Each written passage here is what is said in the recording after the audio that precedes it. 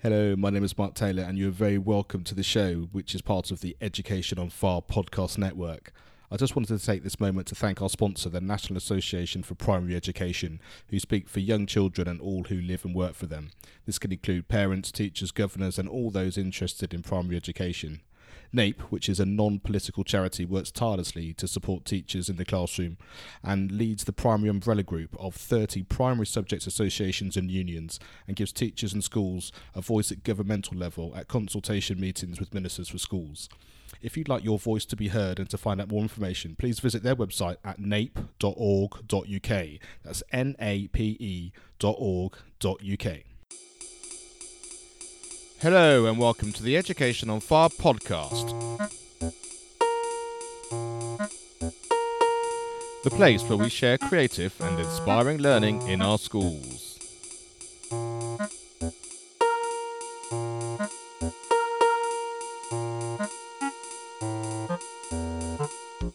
Hello, my name is Mark Taylor. Welcome back to the Education on Fire podcast. Thank you so much for joining us. We really appreciate you taking the time and the interest in the work that we're doing here.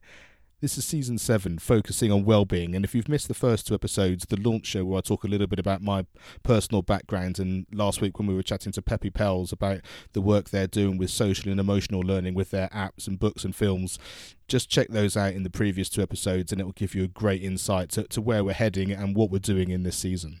Today, I'm chatting to Sam Moyney, and he's from Student Breakthrough, and he lives not too far from me, so we're able to meet up in person, which I always love, and have a great conversation about his aspirations as a student into his professional life, how he decided to then go into teaching, and now how he's morphed again into being a coach, and he's supporting so many children and so many pupils to really understand what it is that they're doing and what they're feeling as they're going through their educational experience. And at the end of this episode, he has the opportunity to share with you and to actually support you in the coaching program he's doing, which you can then take back into your school as well, which I think is a great opportunity. And as I said, that's at the end of this episode. So to get those links about the coaching and to find out more details about Sam and everything that we're doing, go to educationonfire.com/student breakthrough. That's educationonfire.com/student breakthrough. Hello, welcome back. I'm now joined by Sam Moyney, who is from Student Breakthrough. Thanks very much for joining us. Let's start a little bit about what is Student Breakthrough and what does it mean for you? What's your vision? So the vision of Student Breakthrough is to revolutionise emotional support for young people and create lasting change for future generations. Wow, and how do you do that? How does that work in practice? At the moment, it's giving students and young people the skills, the tools and the vision so they can see a bigger and brighter future. So the future generation thing is all about giving these students the skills, and they can then impact other people in their lives. Maybe when they have children, the goalposts have moved slightly for them, just to make people more happier and more successful. And the thing that I really loved when I first came across the work that you were doing was the fact that it was identifying the fact that children in school, at whatever age they are at the moment, have this sense of a system that they have to be involved in. And with that comes pros and cons. And obviously well-being is an important factor of that and how the system affects their well-being. But the fact that what you identified was that sometimes the system has a direct negative influence, or if they need the extra support, they don't actually fit. There's not enough time within the system to really do that. Is that right? That's kind of an important factor of why you decided to get out of teaching, which we're going to talk about in a minute, and actually set up Student Breakthrough as an organisation. Yeah, I think the time when I was a teacher, we had 10 minutes of time the whole year where we sat down with our form students or form pupils to really talk what was going on for them. So that was 10 minutes the whole year. Yeah, we had those conversations during the school year, but this is guaranteed time. And it just wasn't enough time to give every student like the one-on-one attention that they need. And if a student is going through a tough time, they usually go and see the school counsellor, and counselling is important. Don't get me wrong, it does help people. But I think for some students, it's not the best way. Digging up the past pain is not the best way, and we could be just talking about the present moment and then how that's going to help their future. So I think this type of support is where we need to be going with it, yeah. And I think this is why this podcast is really important, because what it's going to cover, we're going to be talking about the direct impact it has on children in terms of primary and secondary. We're going to be talking about what it's like as a teacher and maybe some insights for teachers that are doing it. And I know you've been working in primary and secondary, so we've got a real broad thing to really be able to help so many people. So let's rewind it back. Let's start in terms of you were at school, you decided what it is that you wanted to be doing. Take us through that journey and how that then got you there into your initial career and how then you are where you are now. Yeah, cool. So we'll go all the way back. So when I was at school, I wasn't very confident. Hated big groups of people, didn't really know what I wanted to do, and I got a little bit picked on. And I always looked up to my dad, which I think most guys do. Now, my dad is an amazing guy. He fought in the Falklands War. He's a Royal Marine Commando. So growing up, I was like, to make my dad proud of me and to get the confidence I needed, I had to go and join the British Army. Now, he didn't tell me to do that. Honestly, this is just a belief that I had to make him proud. So that's what I decided to do. I was training so much for the Army. This was when I was about 19, 20. Going on so many runs. I remember distinctly it was snowing. I was doing press-ups in the snow. Like, that's how bad I wanted it. And if you listen to this, I want you to think of a time when you're at your best. When life was amazing. So get that time in your head. Because for me, this was in 2012. And I got a letter through the post from the Royal Anglian Regiment. And 21 years old, I run over to this letter, pick it up, undo the letter, or open the letter up. And it says, Sam, you've passed initial tests. We'd love to have you in the British Army and apply you for Sandhurst, which is the Officer Training Academy. And I was buzzing. I was so happy. Ran up to my dad. He had the biggest smile on his face. And at that moment, that little boy that wasn't very confident finally felt like he was going to get the confidence. But 2 weeks later, life threw me a curveball. And again, I want you to picture a time when you're at your worst, when you're really upset, when you lost direction. Because me, 2 weeks after this, I got another letter, the same letter through the post, which I didn't expect, so I wasn't really buzzing about this one. Went over and picked it up. And it said, Sam, unfortunately, you failed the medical exam and you will not be considered for selection. And in that moment, my whole world kind of came down on me, because that little boy who was 7 years old, or however old I was still inside me thinking, how am I going to get this confidence? And I remember getting my coffee cup, smashing it against the wall, and I cried for about 3 days. I was broken. And I've got Crohn's disease as well. So that's why I couldn't get in. But me as a naive 21-year-old, I was like, you know what? It's going to be fine. I take 1 pill a day. And I remember being very lost. Really, really lost. And this was a month before I graduated. So all of a sudden it was like, what am I going to do for a job? So I took a year out. And I did worked at a coffee shop, went traveling. My mum was a primary school teacher back in the day. And I was like, you know what? I'm going to give teaching a crack. So I applied for teacher training. I did that whole year. And I got into my first school as an NQT. And in my NQT year, stuff started to unravel again for me, because I still felt like I was, lost. Still felt broken. Yeah, teaching was great, but I was like, this isn't what I want to be doing necessarily.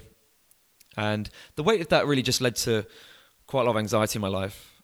I developed chronic insomnia for about a year. So I'd roll into school on an hour's sleep. I remember literally nearly bursting into tears in front of classes because I was so done. And it was a really low point in my life.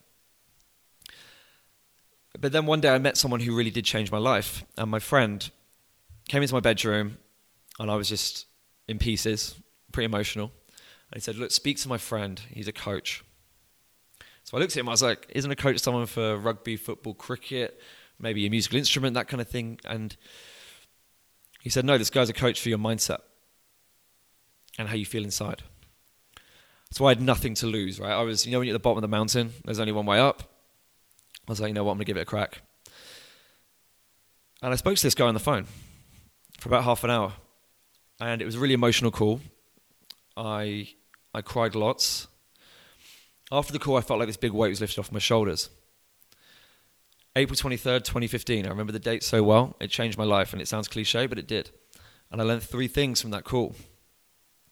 Number 1, that whole failure in my life of the army was actually a blessing. It was meant to happen. Number 2, as a young man, expressing how I felt was so important. I wasn't suppressing it now. I was actually expressing it. And the third thing which is a bit of a later one I found out, but also this needs to be in schools to help young people. And I remember putting my headphones on. I love drum and bass. And I walked around this park with my drum and bass music on, and I was crying again. But this was like happy tears. And the whole park was visual, like it was multicolored, it looked alive, just felt amazing for the first time in a couple of years. And I went back to school and I fell in love with my job. Like I really showed up with purpose. Before I was playing small, I was probably turning up 60%. And now I was giving 100% to these kids. My lessons became, again, more alive, more vibrant, like the part. Anyway, just really enjoyed myself. But I still saw students who were like me at school. Not very confident, some of them who were underachieving, not very motivated. And the system wasn't helping them in any way. So one night in bed, I then got this massive brainwave, and I always get my ideas when we remove the noise in our heads. So usually before you go to bed, maybe on a walk, idea came to me, what if I coach students? Just like I got coached. So that's exactly what I did. I did loads of research into coaching, and I found a company in America called Academic Life Coaching, and I signed up. I invested a fair bit of money, and I trained with them for 6 months. And I learned loads of skills and tools to help students from a coaching perspective. And I asked some students if they wanted to be practiced, coached, and I had quite a few of them sign up, and it was just an amazing experience, like watching these students develop. Their grades improved, their relationships with their parents improved, their mental health improved. I remember leaving some of those early coaching sessions, and I'd be crying in my car on the way home, like floods of tears. And it was that moment I really knew that this is what I wanted to do, and this is the impact it needs to have. And since then, I left my job, and we've run Student Breakthrough for over a year, and we've helped nearly 200 students now, from primary to secondary to graduates and everyone in between, just become more successful and happy and confident in who they are. But, all this stuff stems from a place of failure, really, a place of setback. But it's from that place that then, I grew. And there's a great quote, it's, what you go through is what you grow through, which I love. Because I went through some real heartbreak, and most of your listeners have gone through some heartbreak, but you come out the other side. And it takes you in that direction that you want to go in.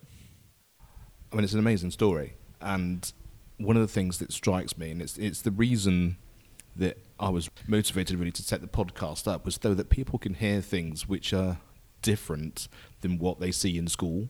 And also through the Learning on Fire podcast, actually people can hear exactly some of the things that people have been through that actually make their life understandable. And like you said, it's often not the fact I've got a dream and this is my 5 steps to getting there. It's actually understanding who you are. It's understanding that actually some of the best lessons that you ever learn come from what perceived to be failures, but in reality are just the gifts and the insights that you need in order to be able to follow your path. And what you said about the fact that in schools there's not that time to be able to go in to give children and pupils what they need to actually have that time to do it, because they're in school, the program and the classes and the timetables are so full on that it just is bang, bang, bang, bang, bang. And the one thing I know certainly from primary all the way through is that children generally don't want to be wrong, and they don't want to necessarily feel like they don't know something. And so it's very hard then to actually have this sense of a growth mindset, even though you hear that quite a lot in schools now, or that they don't want to be the one that says, oh, but I'm not sure about this, or I'm not sure about that. Or if they do need to do that, how do they go about doing that maybe one-on-one in a way that's very difficult in a large classroom? So I think it's really interesting and really important that people hear that. And so tell us a little bit about how Student Breakthrough is able to support schools in doing that, because I know you've been in primary schools, for example. Is that just one of those schools that just understands it and so then wants to help their children because they know it's important and they've made that extra time, which maybe other schools wouldn't think is in the curriculum? Because that's what I love, is the fact that they can hear that other people are actually doing it with purpose, and I think that's the really key thing to share. Yeah, the primary school program is so much fun. So it's called the Primary Breakthrough, and my brother's a year 1 primary school teacher, so I'm a secondary school history teacher by trade. So I've got my 3B program, which is Boost, Believe and Breakthrough. So that's our secondary school student program. But I go to my brother Ben, And I'm like, Ben, can a 10-year-old access this? And he's great. He's like, yes, but here are some things we tweak. So it's about changing some of the words. Like when we look at their beliefs, we look at their thoughts. Like what are their negative thoughts and what's the impact of that instead of belief? Because, that word belief for a 10-year-old can be quite challenging. We've got like cartoons on there. We make it really, really interactive in terms of moving around the room. So it's a lot more, lots more movement to pull them in. But it's the same process. And I remember when I worked with first primary school student, his name is George. He was 7 years old. And I was like, can this work for him? And you know what? It did. And I saw his end of year school report and it's glowing because he was able to talk to someone for the first time about what was going on. And usually what we'll talk about is stuff that parents talk to them about as well. But it's from that different perspective that allows students to express in a different way how they're feeling. And also, what Student Breakthrough about is, relatability as well. It's not about having someone the students can't connect with.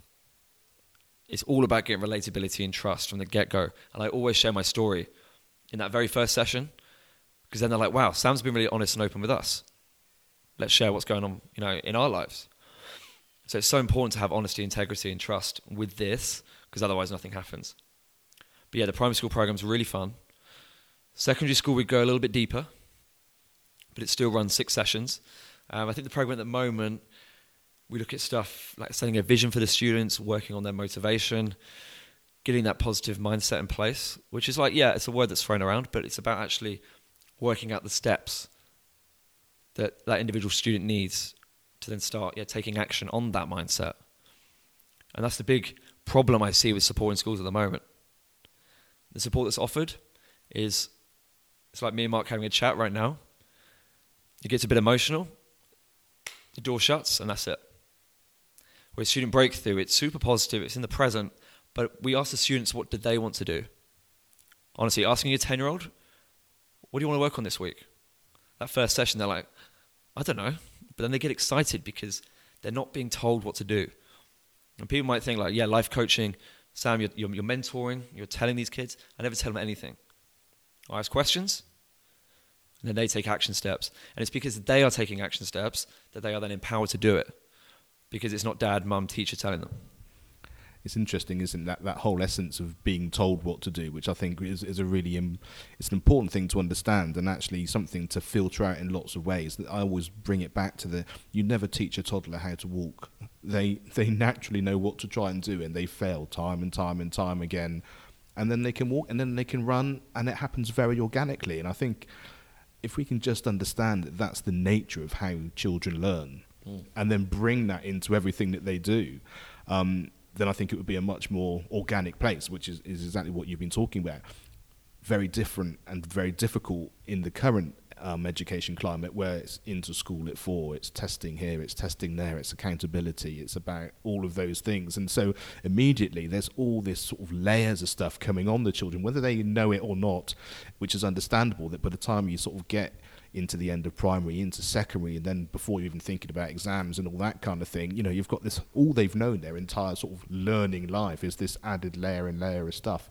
And I think what you're talking about, just have that, well, what do you want to do? What's important to you? How is it that it affects you? Let's talk about you as an individual. That's a whole different way of even being, isn't it? Let alone the actual things that you can do and open their mind to it. So when you talked about having these 6 sessions, is it one-on-one? Is it a whole class? Is it something you do in different age groups? How does that work? Yeah, it varies. We do one-on-one coaching.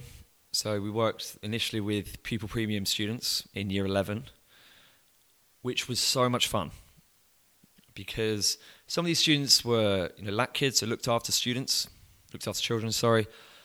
and some of these students haven't got many aspirations, and giving them just this different perspective and that someone actually cares was so important because with that pupil premium money, lots of the time it's spent on extra English and maths. Now, don't get me wrong, that is important.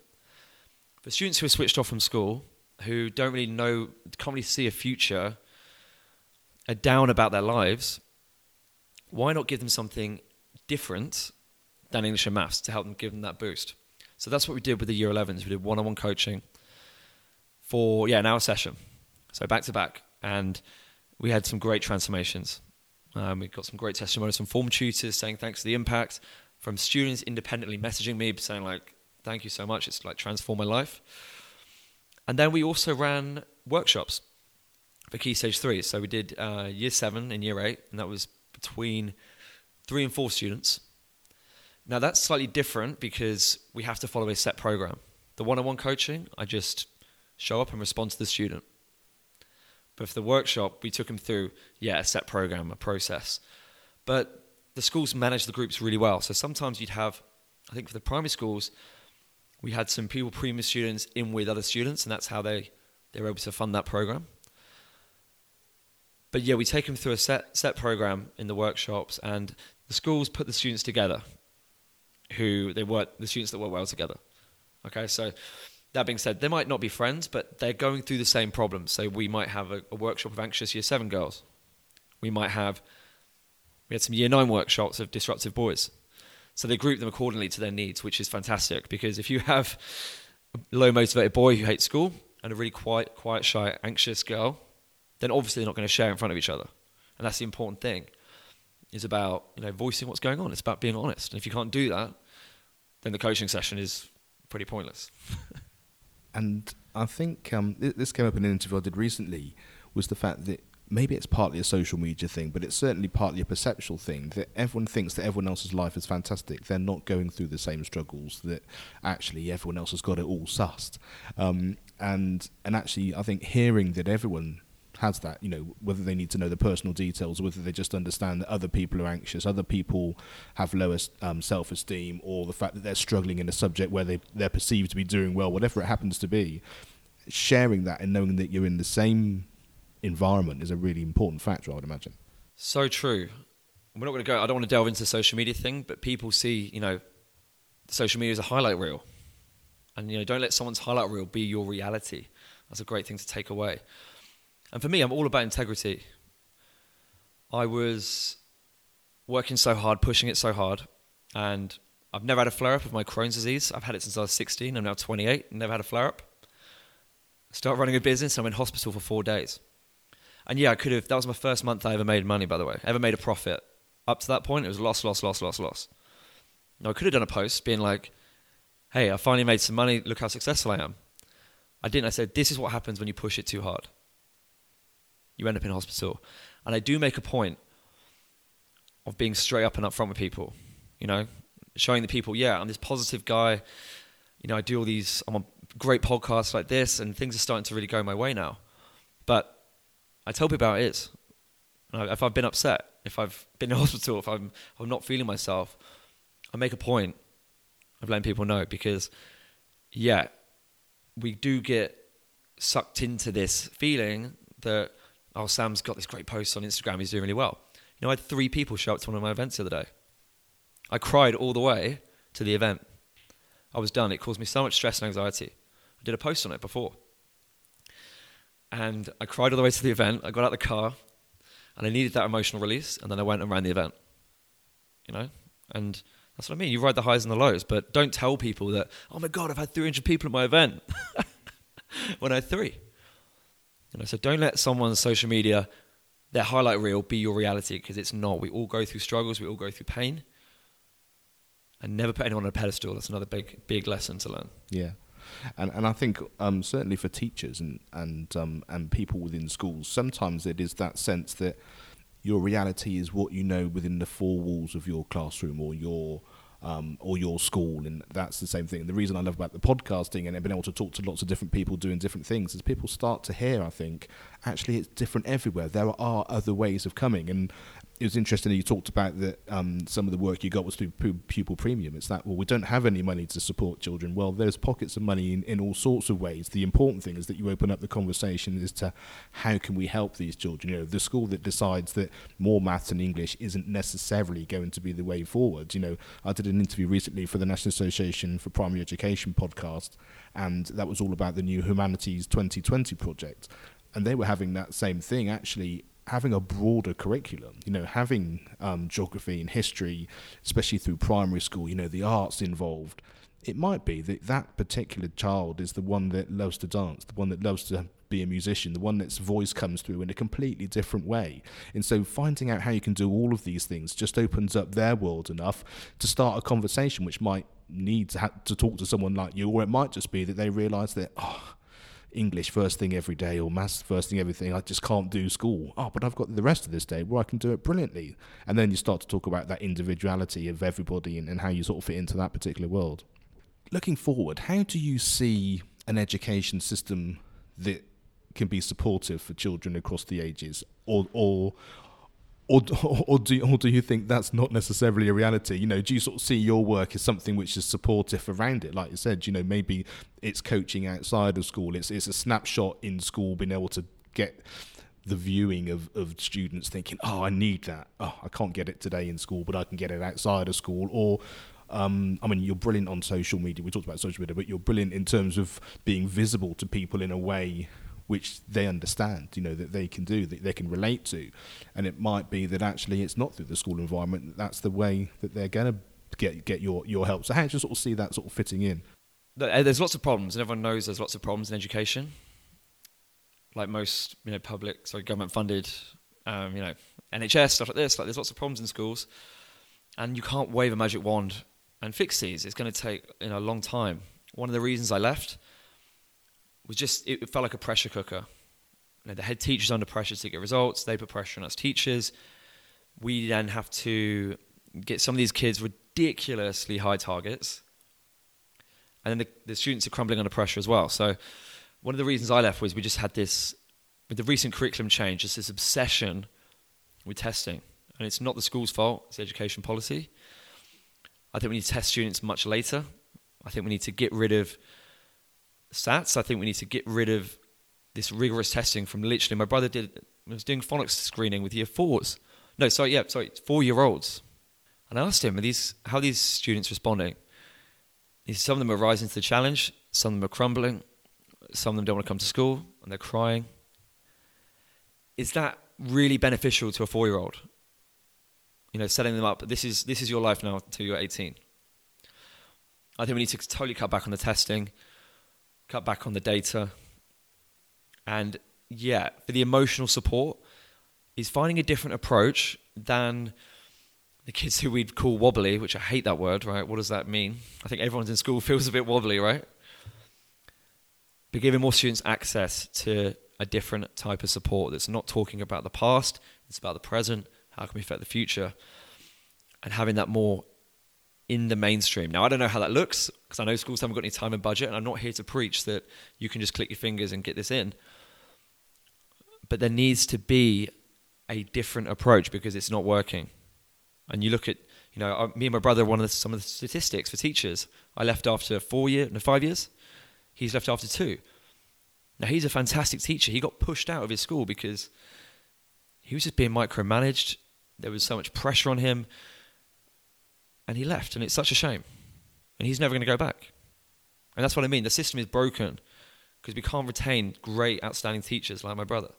The thing that's, incredibly sad and positive in that statement, in as much as they absolutely should be the backbone of teaching because, they understand it, they want the best for their pupils. They obviously are great teaching that actually we wish that all our children are going to go through.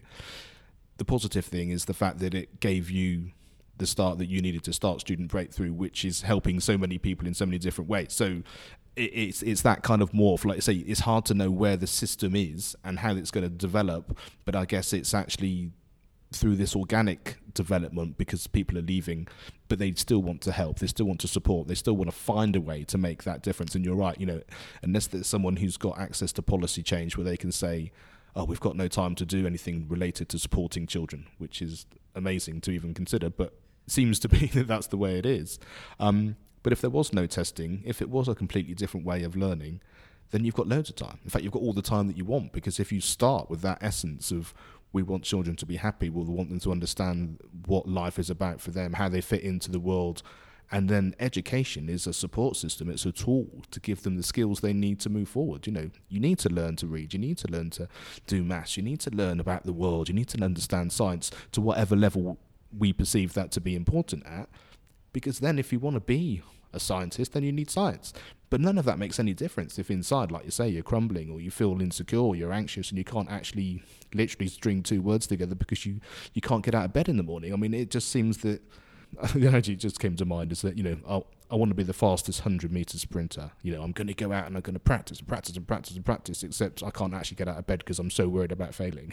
It's never going to happen, because until you're really wanting to get out of bed and practice and train, then the rest of it's immaterial, really. Yeah, that's the thing. We can set high targets. We can push students through the same system, and we can test them. But if they haven't got resilient mental health, or they've got such a fixed mindset, or they just feel unbelievable pressure and they can't deal with it, then it's literally pointless. And I don't have an ideal plan of what it looks like. I know that we need to get a different type of emotional support for students and teachers. And I know that we need to test less. Because honestly, I was teaching, 350 students a year? And we did 6 tests. So every term we do a test, plus then all the other, the stress that put on me. And when I go back into schools, I'm like, wow, I can't believe I was doing that. And it's just, like I said, this pressure cooker waiting to explode. We've got to release some of the pressure. And I think the way to do that is to lose our focus on data as much, or rely on data as much as we do. Because, what's bashing a couple of numbers into a keyboard really telling us about that student?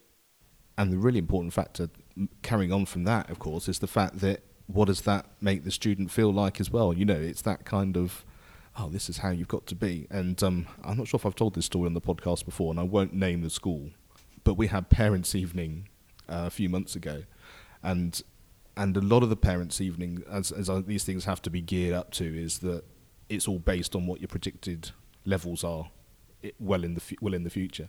And this particular subject, which I won't name either, said, well, you're doing really well because you're at this level related to what we think you should be doing.